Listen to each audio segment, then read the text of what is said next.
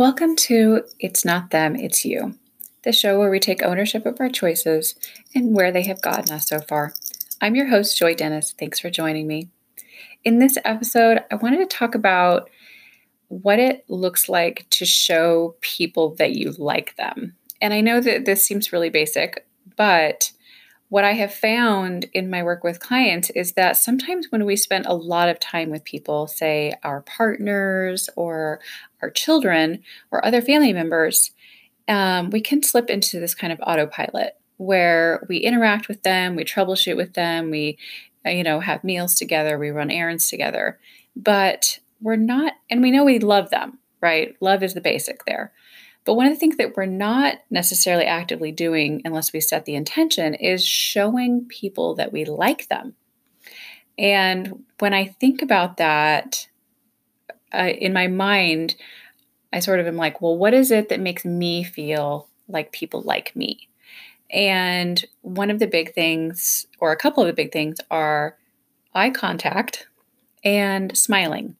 And I know that these are just very basic level expressions, but it's amazing how they can get lost in the shuffle.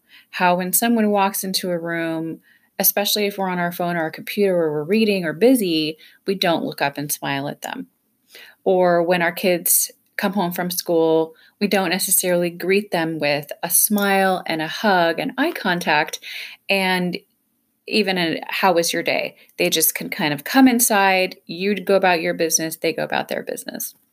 And so I've been thinking about this a lot because when we are in relationships with people, we can lose a sense of connection with them if we don't feel this kind of affinity or friendship, or like the people that we're hanging around with actually like us.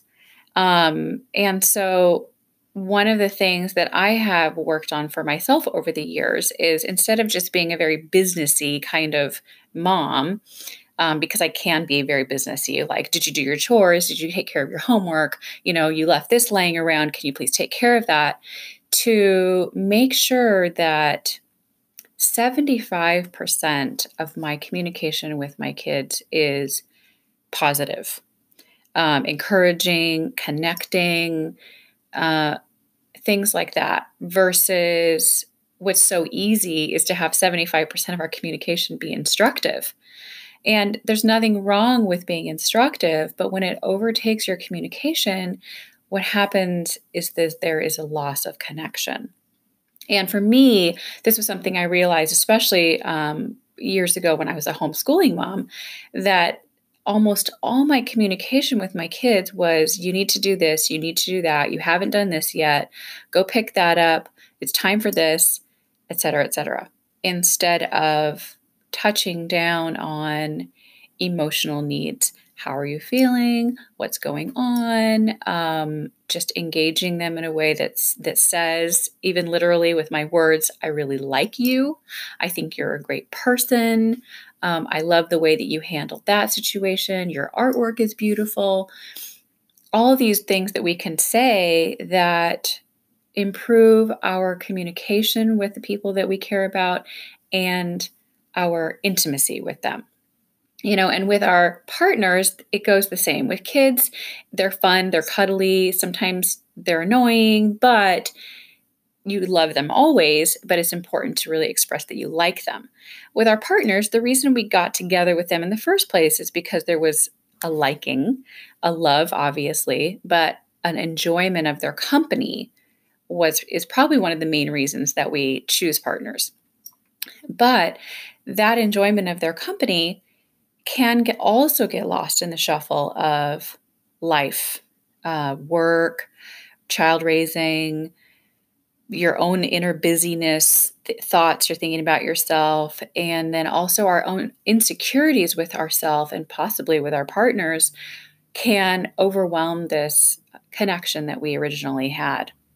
And a lot of couples can feel like there's just a staleness between them, or that they're just cohabitating and taking care of business all the time. So they're almost more like workmates instead of friends or intimate partners. And friendship really is the true foundation of any partnership, especially a romantic partnership. I mean, with business partners, friendship also really benefits. But when we're thinking about our life partners that we choose, friendship has to be the most important thing. And so if you look at your partner and think, am I friends with this person? Then there may be something lacking in your relationship, because fostering friendship really keeps us connected to the people that we care about, that we like, and that we love. And friendship looks like enjoyment of the companionship, interest in that person's hobbies, interest in that person's thoughts. And it can be really easy to feel slighted or to feel isolated within a relationship when we are always expecting the other person to reach out to us. And so, again, touching on our theme, it's not them, it's you. When we have the expectation that someone else always initiate or someone else always reach out to us, then we end up feeling pretty isolated. Because one, we have to remember that people are not mind readers. No one knows that you're feeling lonely. No one knows that you're feeling isolated. It's up to you to be vulnerable and to share that information with the people that you care about if you want them to try to connect with you. I'm not guaranteeing that when you express your needs to someone, they're going to say, oh, I'm sorry, let me try and connect with you more. But friendship and companionship is about vulnerability and openness. So if you're not willing to be vulnerable and you're not willing to be open, then chances are you're going to lose connection. So I know for me that it's really important for how I feel to feel like people are interested in what I have to say, what I am thinking about. And my partner does a great job of checking in with me. But I also am interested in him. I want to know, I probably want to know more than anybody else wants to know, is like, what are you thinking about right now? How was this for you? How was that for you? But he also is literally someone that I love being around. And so I smile at him a lot. I engage in lots of small talk and express a genuine interest for his life. And I appreciate when he does the same for me, because it makes me feel like we are still friends.